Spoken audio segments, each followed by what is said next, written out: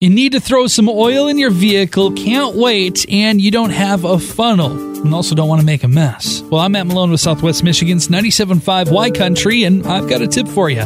Your Y Country tip of the day is brought to you by Care Dentistry, where every day is waptig and fantabulous. If you do need to pour that oil in your car, but you don't have that funnel, don't want to make a big old spill of oil all over your engine, you can actually place a screwdriver straight above the opening of the oil reservoir and pour the oil down the actual shaft of the screwdriver. The oil will flow down the metal of that screwdriver and into the motor. You gotta have a little bit of steady hands for that, but it's a lot easier and a lot better outcome than trying to do it just straight up by eyeing it up and pouring it in.